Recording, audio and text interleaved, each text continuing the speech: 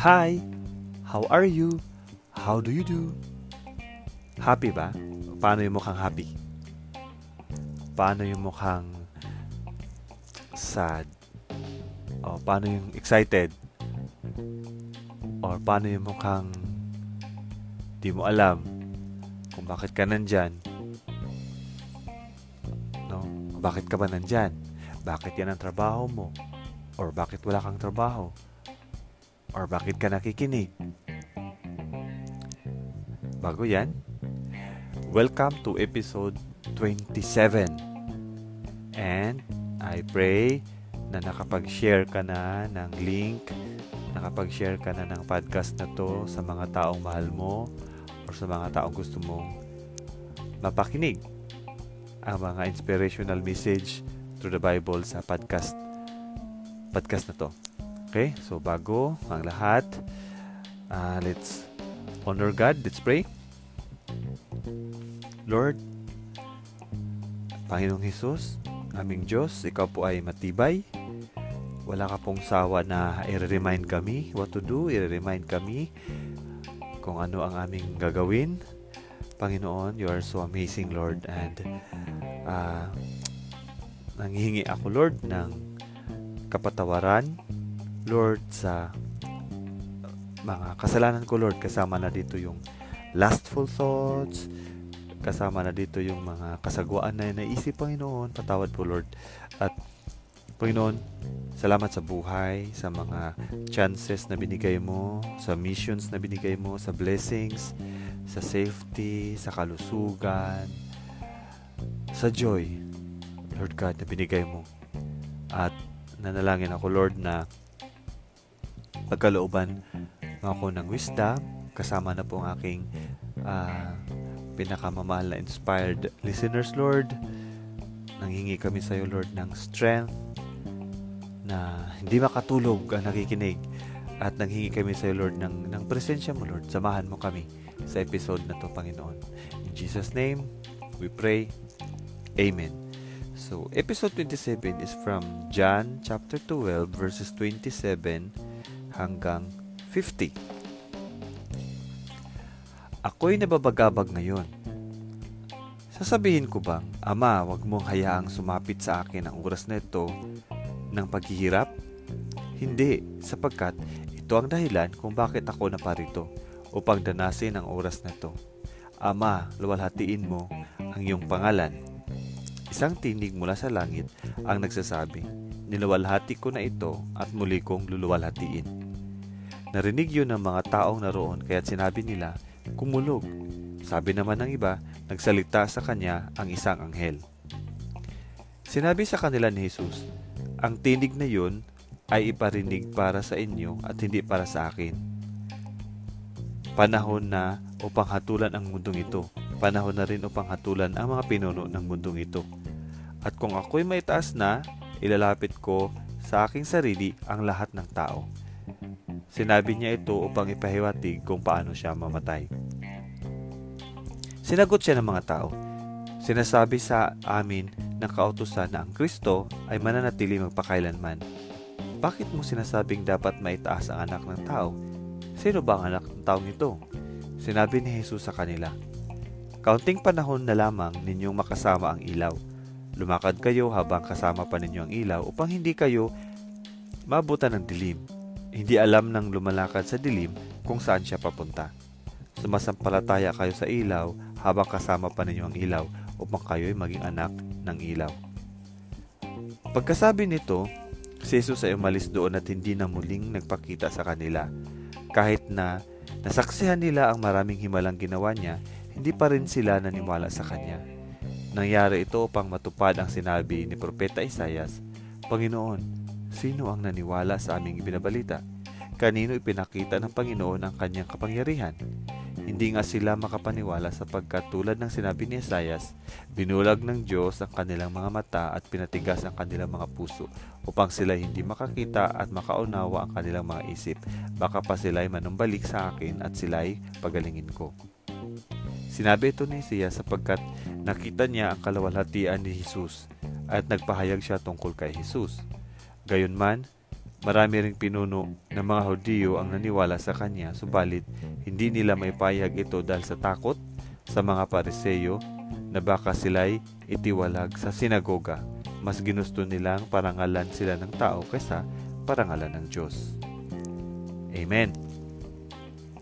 Okay guys. Ang pag-usapan natin dito is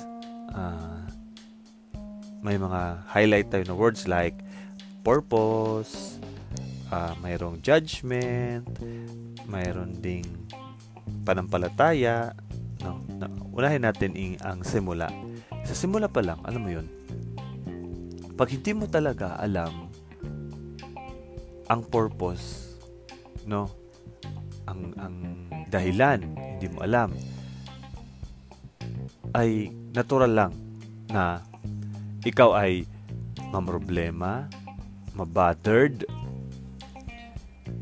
hindi mo alam ang gagawin, alam mo yun, anxious, at alam mo yung ginawa ng kalaban is gagawin kang busy, like kung hindi mo alam ang purpose, alam mo yun, inalis sa'yo yung idea, yung kaalaman about sa purpose, no? Na parang nabuhay ka lang at bibigyan ka ng maling purpose na hindi mo na malayan gaano kaimportante ang tunay na purpose. At only Jesus Christ knows the true purpose, kaya gusto niyang ibahagi sa atin. Diba? Kasi sa buhay na to, kung hindi mo man alam ang dahilan, tuloy-tuloy lang yung buhay mo, yet di mo alam ang dahilan at hindi ka bothered. Kasi kung tunay na alam mo ang dahilan at tunay na may mahalagang bagay na dapat mong malaman, na dapat mong gawin, ay ikaw ay mababothered. Kasi lalo na pag hindi mo siya ginawa. Pero ang nangyari ngayon ay wala lang. Kasi hindi mo naman alam ang mga purpose. So, parang ito lang siguro, buhay, mamatay, end, no? But no, hindi. Sabi ni Jesus Christ dito, siya ang nakakalam ng purpose. At I hope you listen, no? Una, ano bang purpose? No? Sabi ni Jesus Christ dito na nababagabag siya, na trouble siya, so sabihin ba niya na Ama, wag mo na itong iparanas sa akin? No, hindi. Kasi ang alam niyang purpose, mararanasan niya lahat ng ito, mamamatay siya, ipapako siya. Kasi bigyan niya ng glory, no? Na mabigyan ng glory, mabigyan niya ng honor ang Ama, no? Mabigyan niya ng glory ang pangalan ng Ama. Yun yung purpose. Now, dahil yun yung purpose, hindi lahat nakakaintindi. Hindi lahat alam ang purpose ng mga buhay nila. Ang purpose ng buhay ay ito yun. Mga kapatid, mga friends, ito yun. Si Jesus Christ lang ang nakakaalam. Ang purpose ng buhay ay mabigyan natin ng glory, ma-honor natin, na mabigyan ng glory ang Panginoon. No? At maraming hindi naniniwala sapagkat may kadiliman, no? Nandun sa kadiliman, nandun sa darkness. Our people are blind, people are living in the dark, no? Di nila makita ang purpose kasi blind. 'Di ba? Di nila maintindihan kasi blind. So that's why sinabi ni Jesus Christ na siya yung light. No? Siya yung light. At dapat maniwala sa kanya, dapat manampalataya sa kanya, dapat tanggapin na siya ay Diyos, na siya ay light, na siya ang daan, no? Na siya ang pinadala ng Ama. Kasi ang sabi nga niya dito, pag walang liwanag, hindi mo alam kung saan ka papunta. 'Di ba? So siya ang purpose. Sabi niya dito sa sa verse 35, no, hindi alam ng lumalakad sa dilim kung saan siya papunta. Kaya, sumasampalataya kayo sa ilaw habang kasama pa ninyo ang ilaw. Diba? You believe Jesus Christ para kayo magiging anak niya, anak ng ilaw. No? Now, paano ngayon, no? Pag ayaw mo maniwala? So, dalawang klase ng tao. Yung naniwala, nung nanampalataya, no? Sa palataya, guys, is you accept and you believe, you accept, no? You worship. And then isa is hindi those people na do not believe, no? Yung mga hindi nanampalataya kay Kristo. So una, pag hindi ka nanampalataya kay Kristo, sabi ni Propeta Isaiah, kasi pag hindi ka nanampalataya, alam mo yun, di ba may judgment, no? Nabuhay ka pa, di ba? In the previous episode, buhay ka pa, na-judge ka na. At naulit dito na blind ka ng Diyos, no? Sabi dito, binulag, hindi makakita, hindi makaunawa, no? Pinatigas ang puso, no? Binulag ng Diyos ang kanilang mata, pinatigas ang kanilang puso. Verse 39, upang sila hindi makakita, hindi makaunawa, ang kanilang mga isip hindi makaunawa. Kasi ayaw nilang magsampalataya. So hindi talaga sila makaunawa. Hindi sila makakita. Binulag ng Diyos. And then pag hindi ka manampalataya, ito pa, isang dahilan, no? Yung naniwala naman sila but they don't accept, no? Hindi nila isinabuhay kasi natakot sila, katulad dito. Natakot sila sa Pariseo. Kasi mas pinili pa nila, sabi nga sa verse 43, mas pinili pa nila na maparangalan sila ng tao kaysa parangalan sila sa Diyos. No, mas pinili pa nila yung approval ng tao kaysa approval ng Diyos. Yeah, nagkaroon talaga sila ng fear. So yun, no, pag hindi ka naniwala, ibig sabihin number one is binulag ka ng Diyos, tinigasan ni Diyos ang puso mo, or mas pinili mo na ang approval ng tao kaysa approval ng Diyos. Yun yung nangyari pag hindi ka naniwala, hindi ka nanampalataya kay Kristo. And then, pag nanampalataya kay Kristo, buy one take one, no? Parang buy one take one. Sabi sa verse 44, diba? Na ang nananalig kay Jesucristo ay nananalig din sa Ama. No? At ang nakakita kay Kristo ay nakakakita din sa Ama. No, buy one take one. Doble. When you believe Christ, you believe also Father God. You see Christ, you see also Father God. Diba? Ang galing, no? Really, dalawang tao. Those who don't believe and those who believe.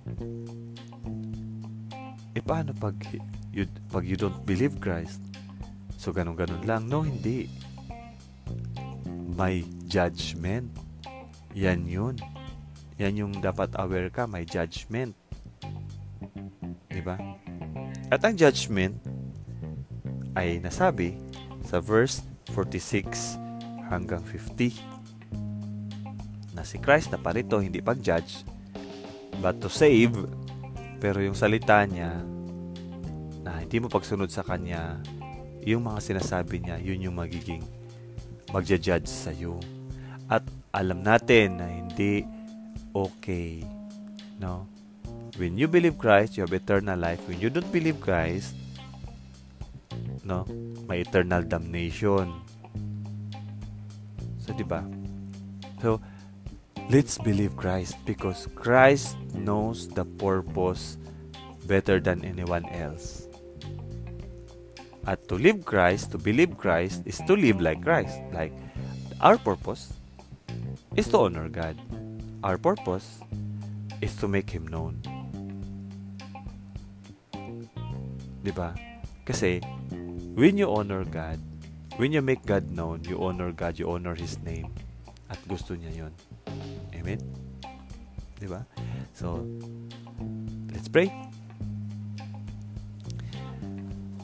Lord, indeed, Panginoon, napakabuti mo sa amin, Lord God.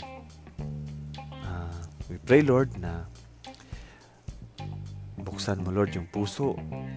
We pray, Lord, na by your grace, na mabuksan nawa ang puso namin, ang mata namin, at makita namin itong liwanag mo, Lord, at ma-encourage namin yung ibang tao na ikaw nga ang liwanag, Lord, na ikaw ang nakakaalam ng purpose, na narapat na kami ay magsampalataya sa iyo, Lord. Lord, tulungan mo po kami, Lord, na matanggap namin na ikaw ang Diyos. Tulungan mo kami, Lord, na matanggap namin na ikaw ang nag-iisang way para sa kaligtasan, at tulungan mo kami, Lord, na maiwasan namin itong approval ng kapwa namin, at more on approval sa iyo, Panginoon. Tulungan mo nawa kami, Lord, na maging strong sa mga trials, at magkaroon kami ng understanding sa iyo palalo, at lalo pa po kaming mapamahal sa iyo, Panginoon. In Jesus' name we pray. Amen.